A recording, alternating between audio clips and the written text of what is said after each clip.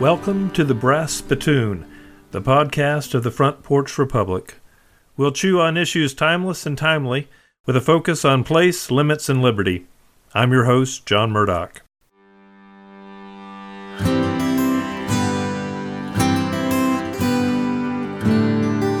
Brian Miller has amassed a lot of notes over a quarter century of farming.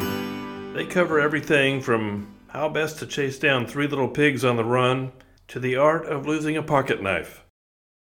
He shares such amusing stories, along with practical advice seasoned with joy and lament, in a new volume from Front Porch Republic Books. Pull up a chair as Brian joins me from Tennessee.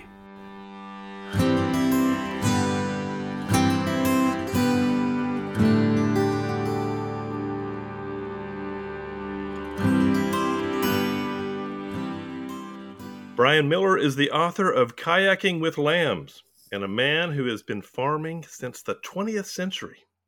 That used to sound like a joke. It's not such a joke anymore. Brian, welcome to the Brass Spittoon. Delighted to be here, John. Thanks for having me. Good to have you, and all of our guests get the same opening question.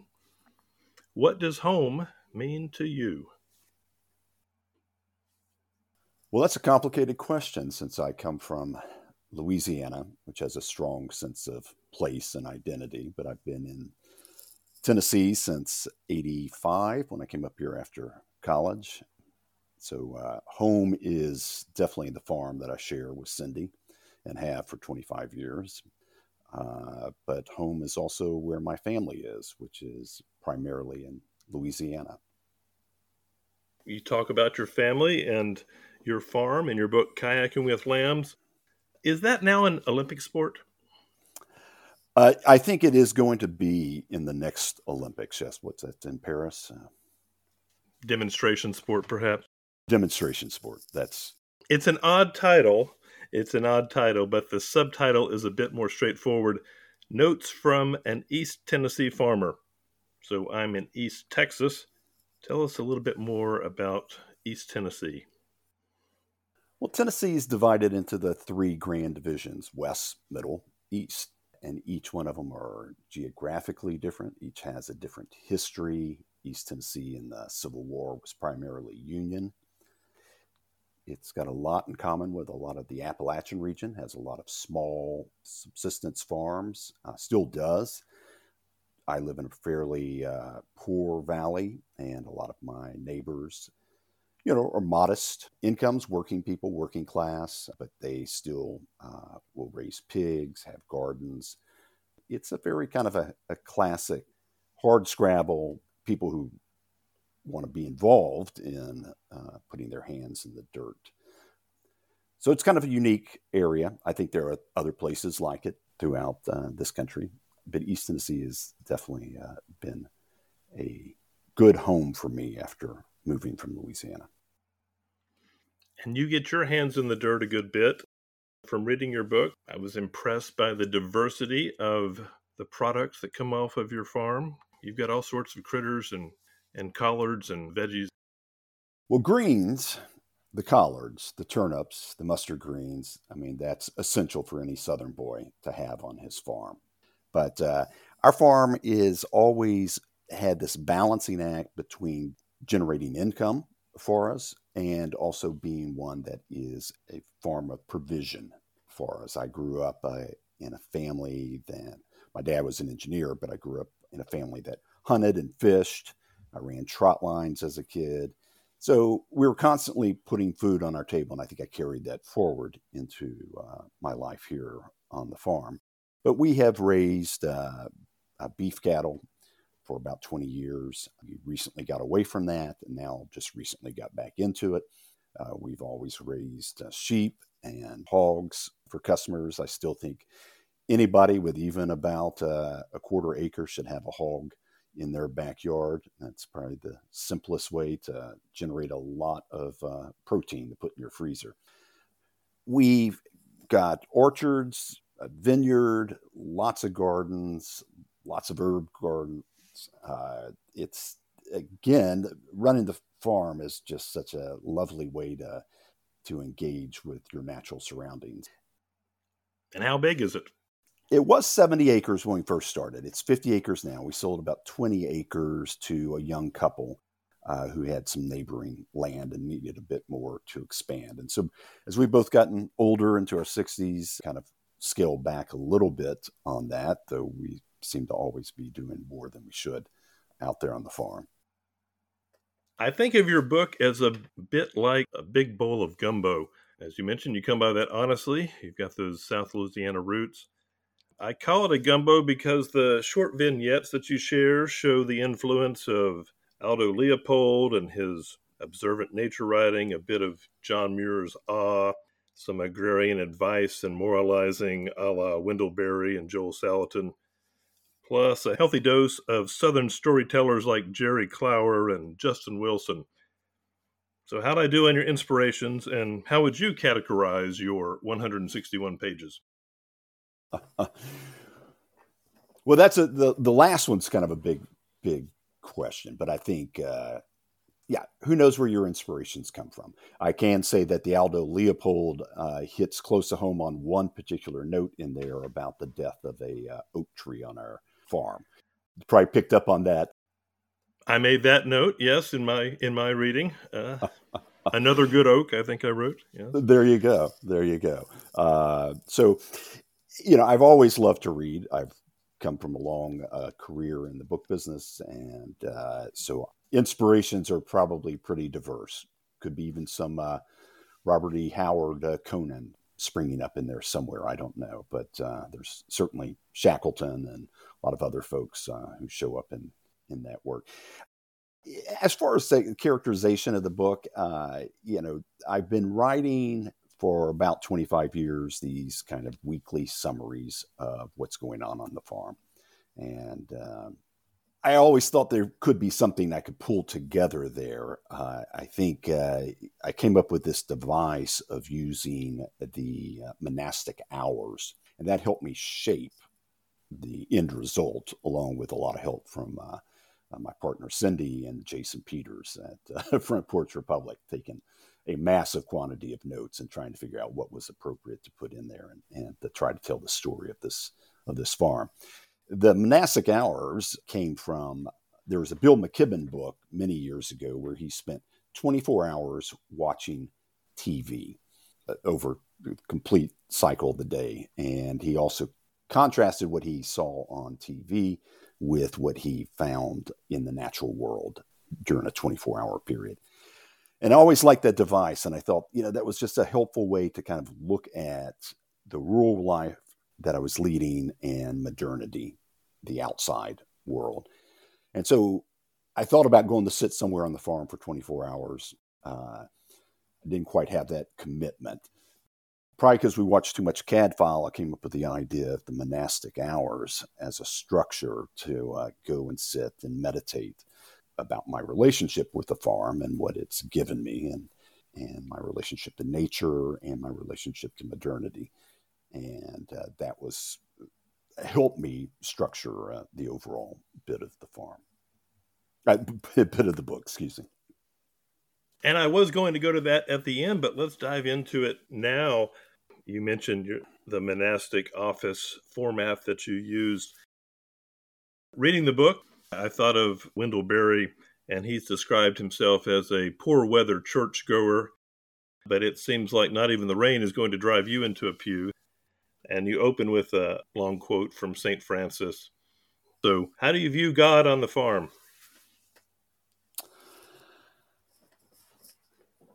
Yes, I'm not sure I can answer that question. I grew up as a Southern Baptist in South Louisiana, surrounded by Catholics. So, I probably come by that gumbo stew pretty honestly. St. Francis of Assisi, I've always loved that prayer, that poem. I think it speaks to a relationship with nature that I think Christianity often struggles with, as does most religions in the world. Religion is probably a cycle that we go through in our lives, and where we end up is still, for me, very much a journey.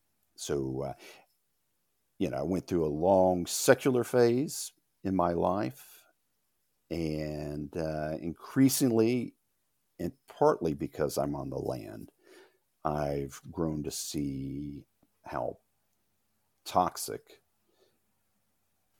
our contemporary world's viewpoint is of people who share a faith. And so I don't know where I'm at, John. It's a process.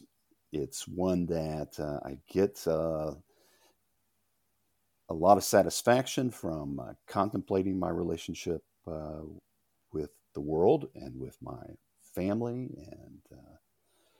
and my community. Where it ends up, who knows? Well, you're in a place where you get exposed to a lot of Romans 1, if you will, the book of nature.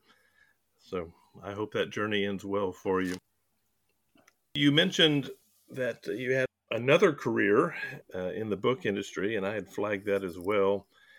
It made me think of a recent talk that Rory Groves gave. We were both at the FPR conference in Madison, and he said that his life was an experiment to see if one could be an agrarian without being a tenured English professor.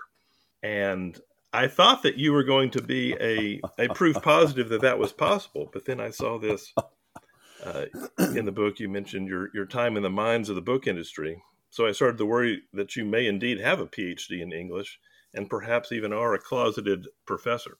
Can you clear that up now for us?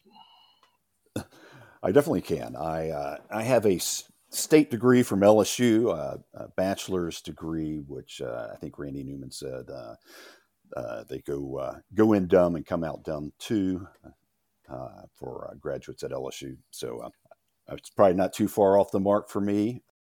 But my book career is nothing too academic at all. It was in the retail mines. I ran a bookstore of my own in downtown Knoxville back in the 80s and mid-90s. It's kind of a alternative bookstore, and it was also a used and a rare book business, and I have great fondness for used and rare bookstores. After I sold that business, I went to work for a remainder book company and ended up serving as their director of stores over a chain of bookstores across the country. And eventually, we both stepped back from each other a few years ago. I've always hesitated, John, when I'm talking about retiring from my book business, because the farm business, the farm work, has been such a dominant part of my life that it seems to devalue the work that Cindy and I have done, even though we both had full-time jobs during a large part of the time we've been on this farm. But I think that's the occasion for a lot of people who farm, whether people farm big commodity crops, people often have other jobs, or whether or not people are doing what we're doing is kind of a hybrid of a commercial venture and a homestead. Well, I think small bookshop owners are certainly welcome at Front Porch Republic, as well as farmers. Now, when I was talking about influences, I mentioned Justin Wilson, and I think you may have disputed that one, but you have in your book a few culinary stories. I was thinking of a particular pesto. Well, now that's something that happened a few years ago. I was fixing a dish for Cindy and me, and decided I'd use these little pesto cubes. Cindy had processed all of our pesto, put it in an ice tray. It's one of those kind of Martha Stewart things that people do and then never do anything with. They kind of sit in the back of your freezer and eventually you throw them out. But I intended to do that. I had some pasta going, and I was getting ready to go into the freezer to get this pesto out. And then I saw that Cindy had already taken one out. It was sitting on a little tray in the refrigerator. And I thought, brilliant. She must have been thinking the same thing I was. She was out feeding or doing something out on the farm. And so I pulled that out. I had it sitting out on the counter. And meanwhile, I think I was fixing catfish that day. I had some in some butter. And Cindy came walking in right when I was about to toss the pesto into it. And she says, make sure that fecal sample goes back into the fridge. I'm taking it to the vet tomorrow. I think timing in our lives on a lot of issues is important, and that was one of those days when it was very important that she came in when she did. Well, who knows? People eat all sorts of things. That's not one I would normally recommend. And that's an example of some of the funny stories, life on the farm, notes that you share. You also get into more serious topics. You address rural culture and even touch on one of those issues that a lot of people avoid, climate change. Give us a little better sense of your little slice of Tennessee and your take on how it's doing. I'm not as hopeful as I was maybe even 2 years ago when this book came to its completion. I've been shocked, John, at how quickly people have been able to move into our area, buy up property with no intention of doing any farming, exclude local people from being able to afford their property. And a lot of it comes down to this idea of being able to work remotely. And that's a gift. I mean, it's wonderful that people can work remotely, but it comes with consequences like everything does. And I think we're going to be unpacking those consequences for a long time. What I expected was that change that would come to our small valley in a slow, incremental way over generations has instead, in the matter of just 2 or 3 years, completely changed the dynamic and the culture. Bill Kaufman wrote a piece, I don't know if it was for Front Porch Republic or for Spectator, where he talked about some study he saw about the percentage of people in different states who were either native born or from another state or an immigrant. And I was shocked to see that Tennessee was hovering around 58%. And I think that study shows you how difficult it will be to maintain a culture that is rooted in a place when that many people are not even from that area. Now, that study doesn't show that's on a statewide basis. It doesn't show on particular counties or areas. But I think East Tennessee has been affected by this because it's on I-75 and I-40, two major interstates. And so it makes it very, and it's right in the middle of the country. You can get, to Chicago or Orlando or DC in 7 or 8 hours. Certainly in a rural culture like that still exists, the 42% or so, and even among our friends on the porch, there are some people who are going to hear any talk of climate change and smell a hoax. What would you say to those folks based on your decades on the land? Well, I don't have any data to support one way or the other. I think what I can say is that the impact of people on the land, I think it would be difficult to not think that we don't have an impact on our environment, and the environment certainly also includes the climate. So I think, one can certainly drive from our farm on a spring day when it is 68, 72 degrees, make it to Knoxville into an urban setting with the urban heat effect, and the temperature is much more significant. Just to think in terms of the growth that we've put on this planet, when you drive around, you see how many roads there are, not to think that there are not consequences for wildlife, for the environment, I think would be silly. So then to extrapolate from that to larger impacts from our presence on this planet, I think makes perfect sense to me. Now, I think the difficulty for me gets into what are the solutions. We've got a kind of a oligarchic top-down approach by governments right now that I think are probably operating on other agendas. So I think climate change, I think if we can divorce it from what the elites want to use the possibility of climate change to develop a new culture or society, we can have a healthy debate. I think the bottom line is nobody, left or right, John, is interested in becoming like the Amish and giving up their lifestyles in order to. Well, the Amish are interested in that.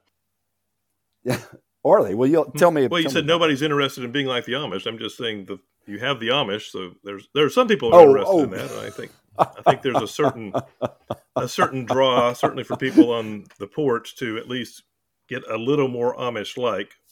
But I hear you that no one, well, let's say that the majority of the culture is not going to make that switch overnight. Right. Absolutely. I mean, we've all got a very cushy life. I mean, I'm dealing with this massive freeze right now in East Tennessee, but I'm still in a nice house that's well insulated. If the power goes out, I've got a generator that I can haul out and switch over the inverter and at least have the well pump going. I can bring in some electric heaters, got a wood stove, all those little things that we love to have. I think climate change has gotten to be one of these third rails almost. It depends who's talking about it and what they intend to do about it. I think we're impacting the climate, but I don't think we have the courage as a civilization to do much about it. And those who have plans for us, I don't trust them. I don't like top down. I want bottom up solutions. And you mentioned, that you didn't have any worldwide data, and that's a fair point to make. But I'm curious, what have you seen in your 2.5 decades on the farm? Are things as stable as they once were? No, they're not. I mean, we have apple orchards. We are losing our crops, and you can see the data about a specific crop like apples in Tennessee. We're losing them more frequently because we have longer warm spells, which causes our trees to bud out earlier. We still end up with late freezes that destroy the buds on the trees. I mean, that's a very simple way to look at it. Anecdotally, you can talk to the old timers who talk about the extended periods when they would slaughter hogs in November, and they had plenty of cool weather in November and December to hang their hams and cure their sides of bacon. It seems to us that it is more unpredictable as far as what it takes to be able to depend on growing your crops. And right now we're talking during a cold snap, which is not inconsistent with climate change, but getting back to life on the farm. One of the things that happens in midwinter like this is lambing season. Are you getting some new baby lambs? Well, we haven't started yet. They have, and thank goodness, because this has been an absolute miserable week. And we expected them to start last Monday when we got the 8 or 9 inches of snow. We've been below freezing ever since, so I assume that if it's miserable weather, and for me, that's the time they want to start lambing. But they're close. They're very close. Probably another day or two, we'll start having a lot of lambs on the property. Then it gets exciting. I bet it does. And one of the exciting things is the kayaking events. So you've got this title, which is eyebrow-raising, maybe a little perplexing. Why don't you tell us where that title, Kayaking with Lambs, comes from?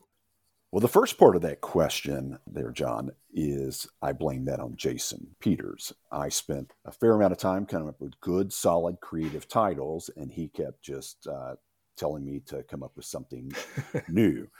And then the second part of that is Scott Moore wrote a book called How to Burn a Goat, which is a lovely book about farming.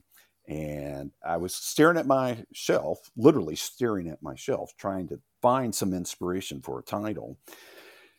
And I saw his book and I thought, yeah, I should just go back through my book and think about the various stories I've told. And I should be able to find something. And lo and behold, there was this story I had about the kind of day where we keep putting things off that we should be doing.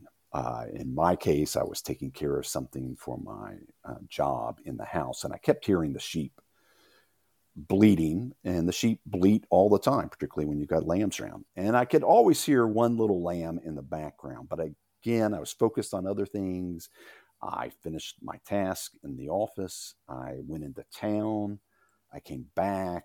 It was pouring down rain. I could still hear the sheep out there. I could still hear this one lamb bleating. But instead of doing my job as a farmer, as a husbandman, I went and took a nap. And then I got up after the nap and I came down. I was going to make coffee and I heard that lamb bleating again. I finally sunk through my thick skull and I went out there.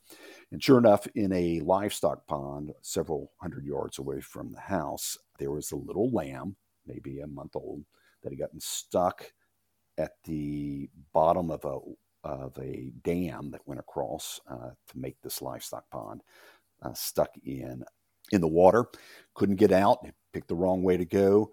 Its mom wasn't around. They were all in the hay barn. They had managed, and I didn't realize this, to knock over my panel securing the hay to feed them all winter.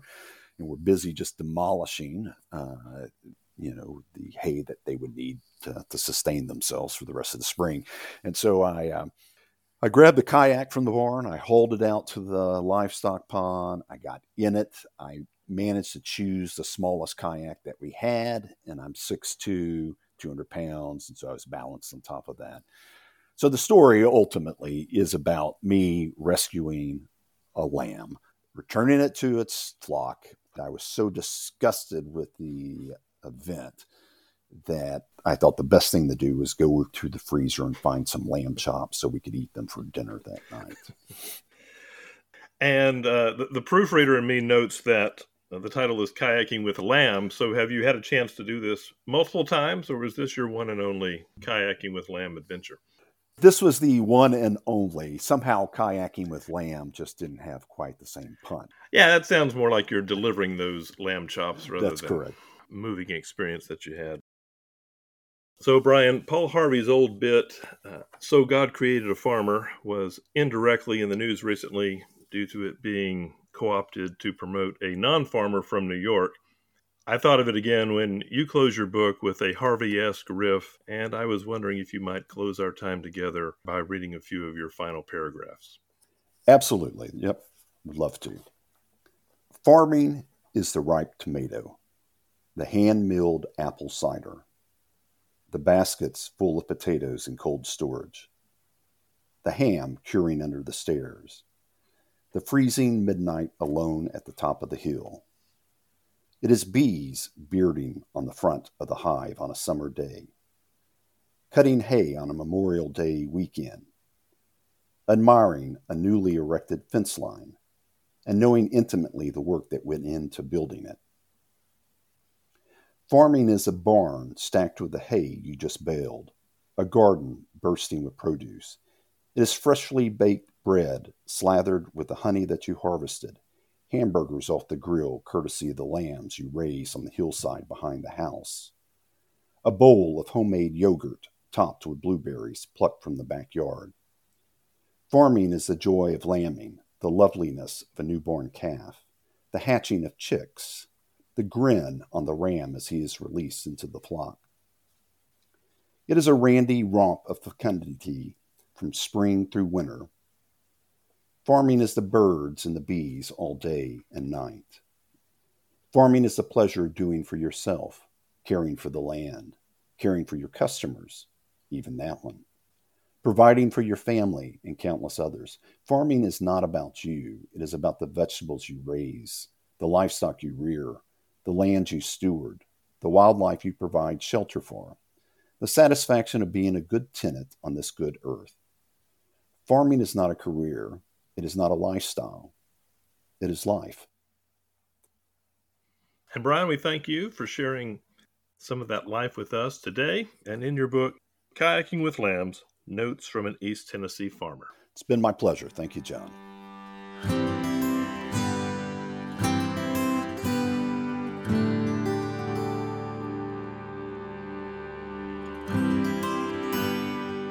Until next time, watch out for the poop pesto, and thanks for pulling up a chair.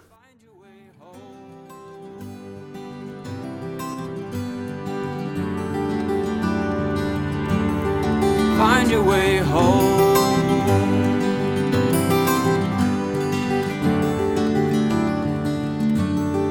Find your